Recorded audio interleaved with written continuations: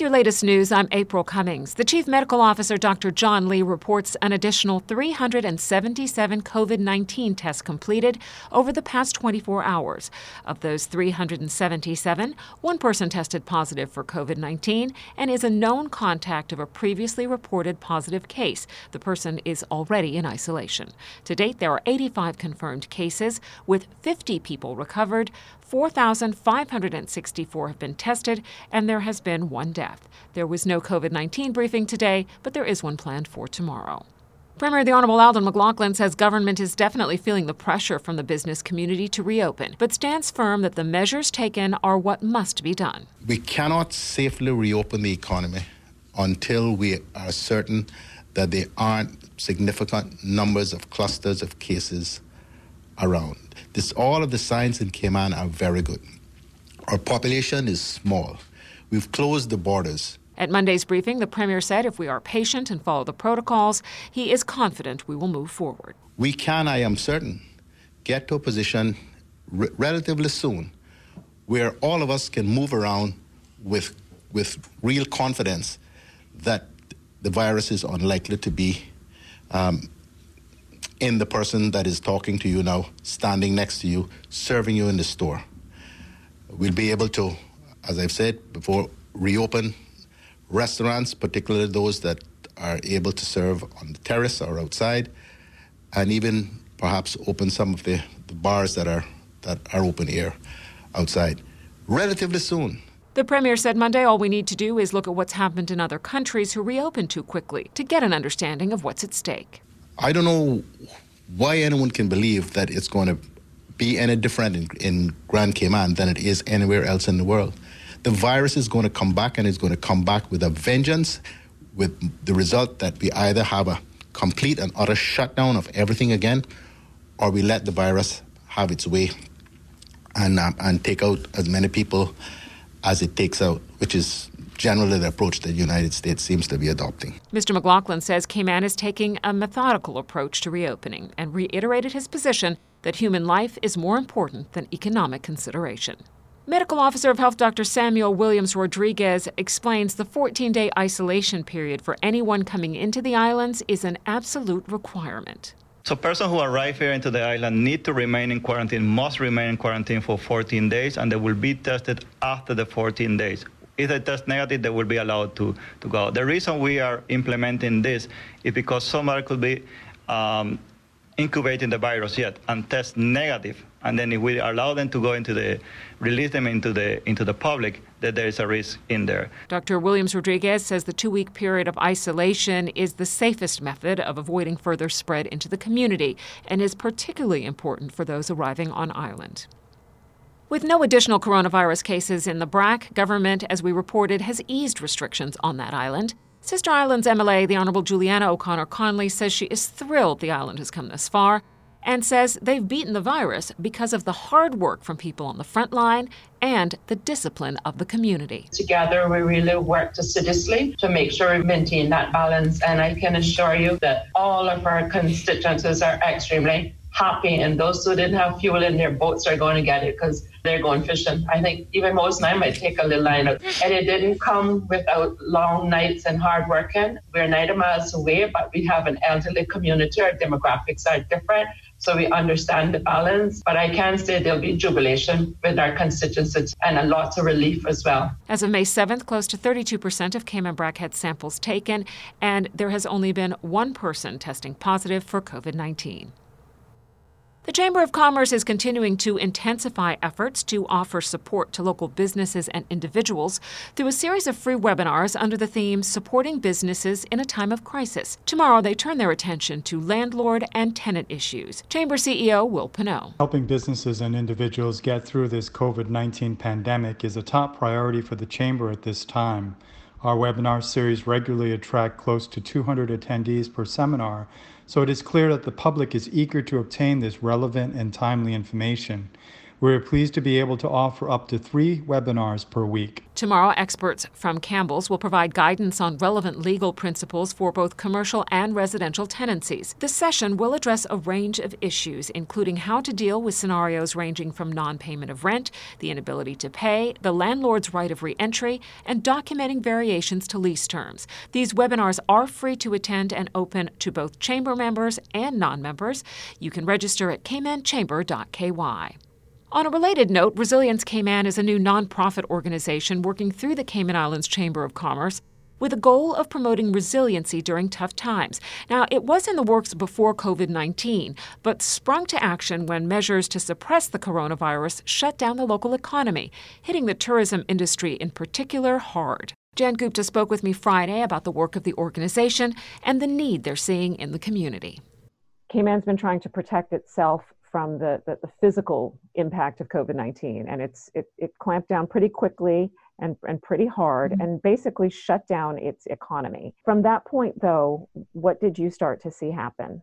I think there was the immediate impact was there, but I think to some extent it was cushioned because in general, employers tried to do the right thing to support their employees as long as they could.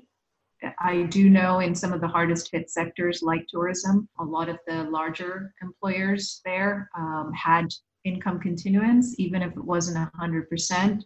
There was some amount of money that was still provided. They kept people on the payroll, kept their health insurance going.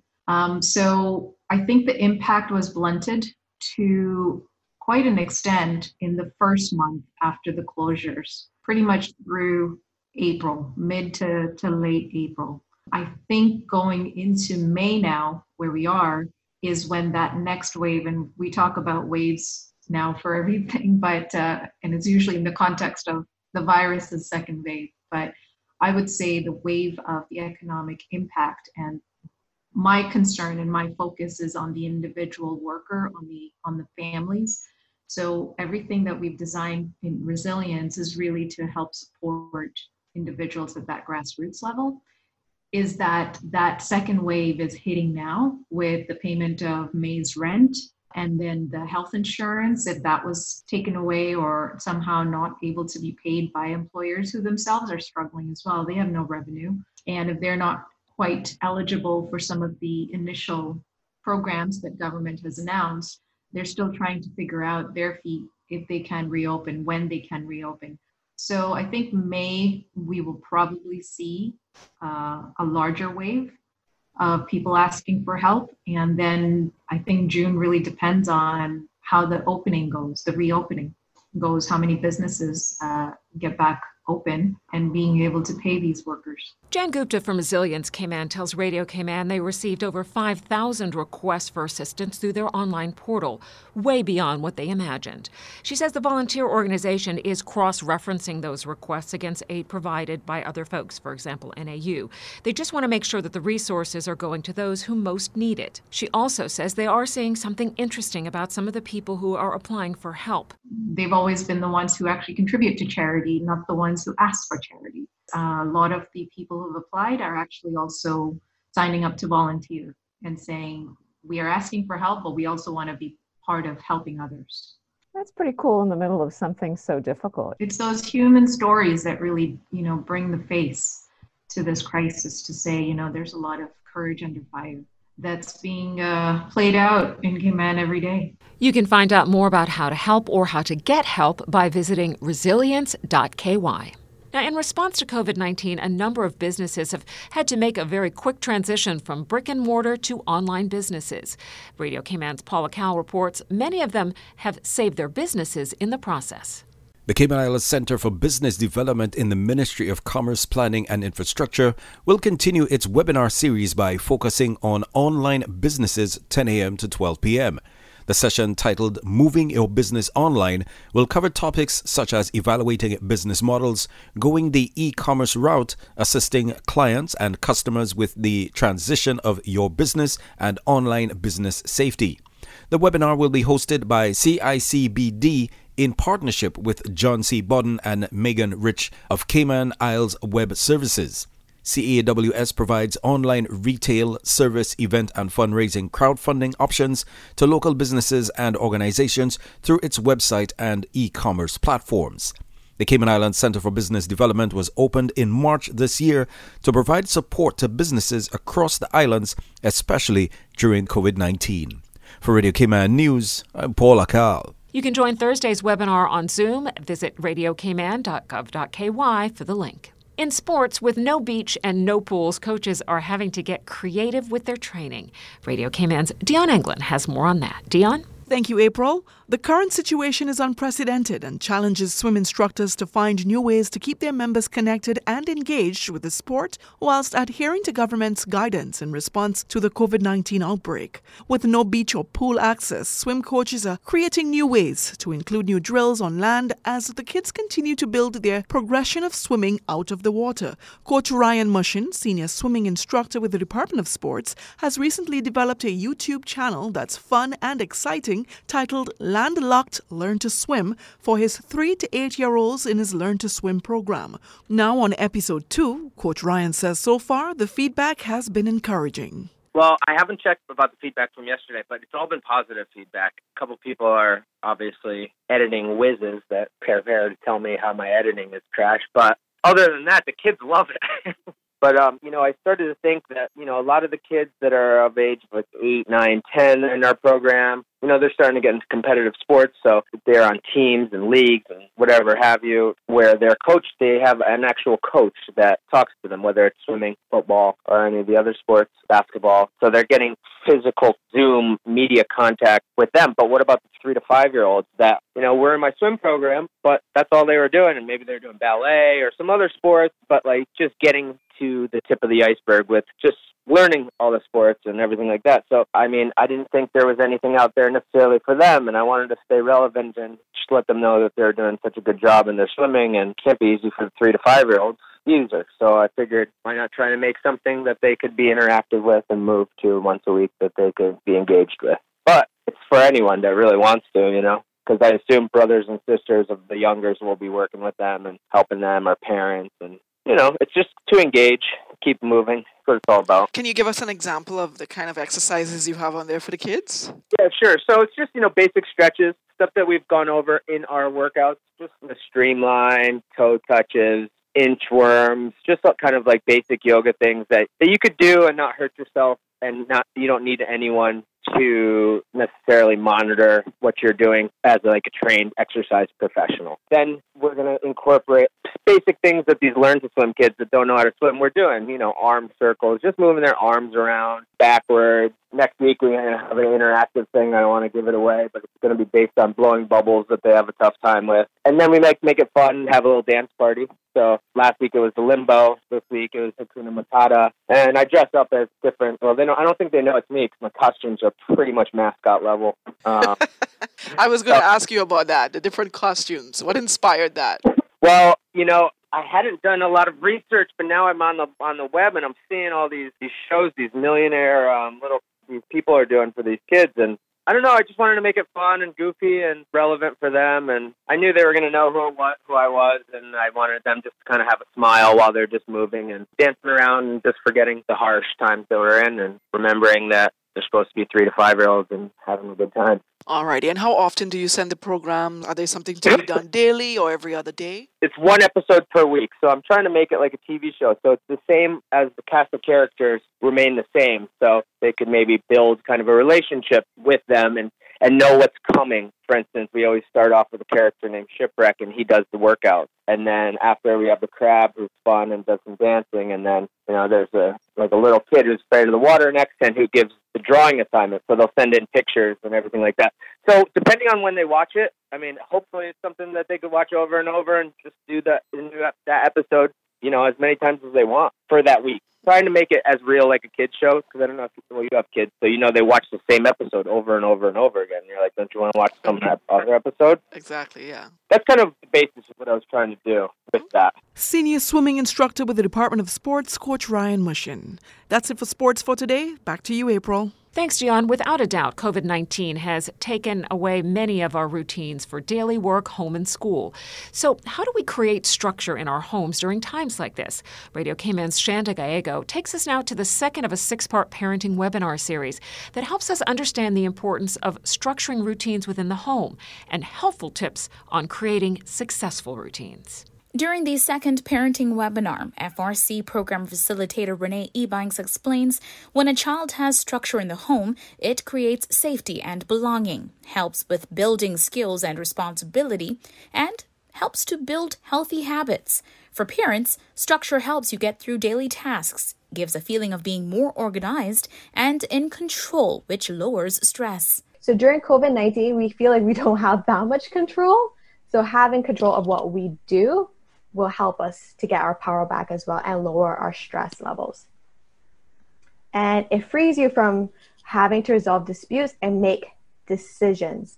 So I'll give an example. Say Sunday night is pizza night at your house. There's no what or ifs about what's happening, what we're having for dinner.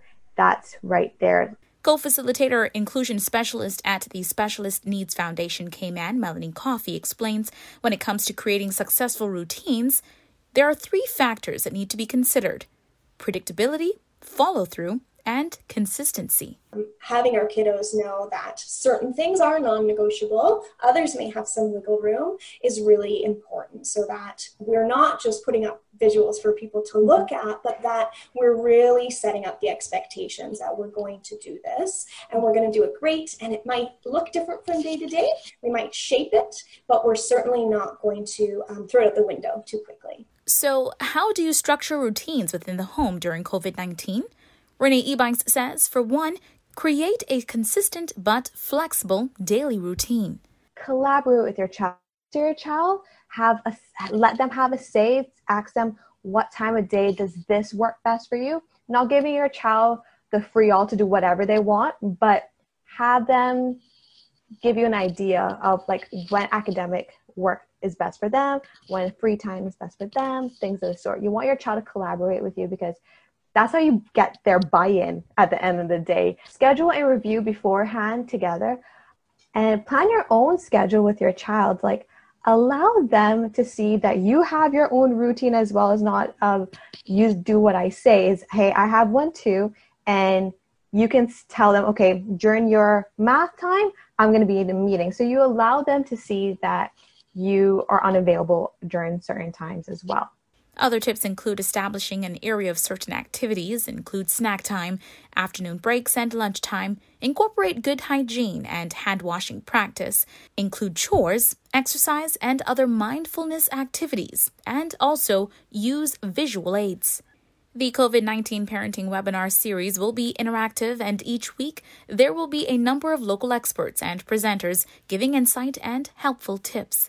If you want to be a part of it, you will need to register, and you can do so by getting in touch with the FRC by calling 949-0006 or by email frc@gov.ky. Now they're back at it again tomorrow, May 13th at 4:30 p.m. with a look at positive parenting during COVID-19, Part 1, Keeping It Positive in the Home. Shanda Gallego, Radio Cayman News. To find out more, you can visit the Family Resource Center Facebook page. And that is your latest local news from Radio Cayman's newsroom. I'm April Cummings.